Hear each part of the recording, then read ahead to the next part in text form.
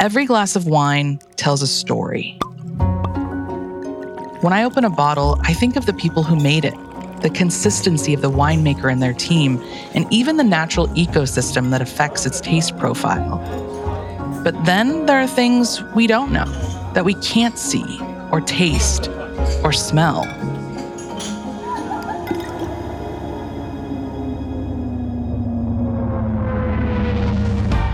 I never heard about anything like that. The population here was shocked.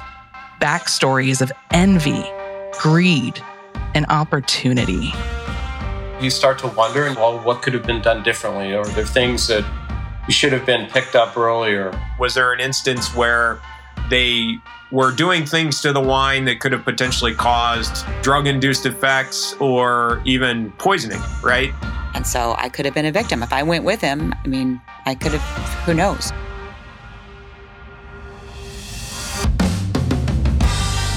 These are the stories we uncover at Vinfamous, a new wine enthusiast podcast about scandals, crimes, and history that have become infamous in the wine industry.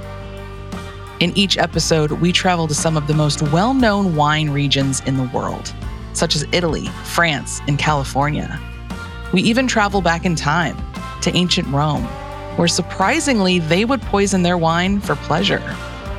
We learn about the wannabe winery owner who swindled millions from investors.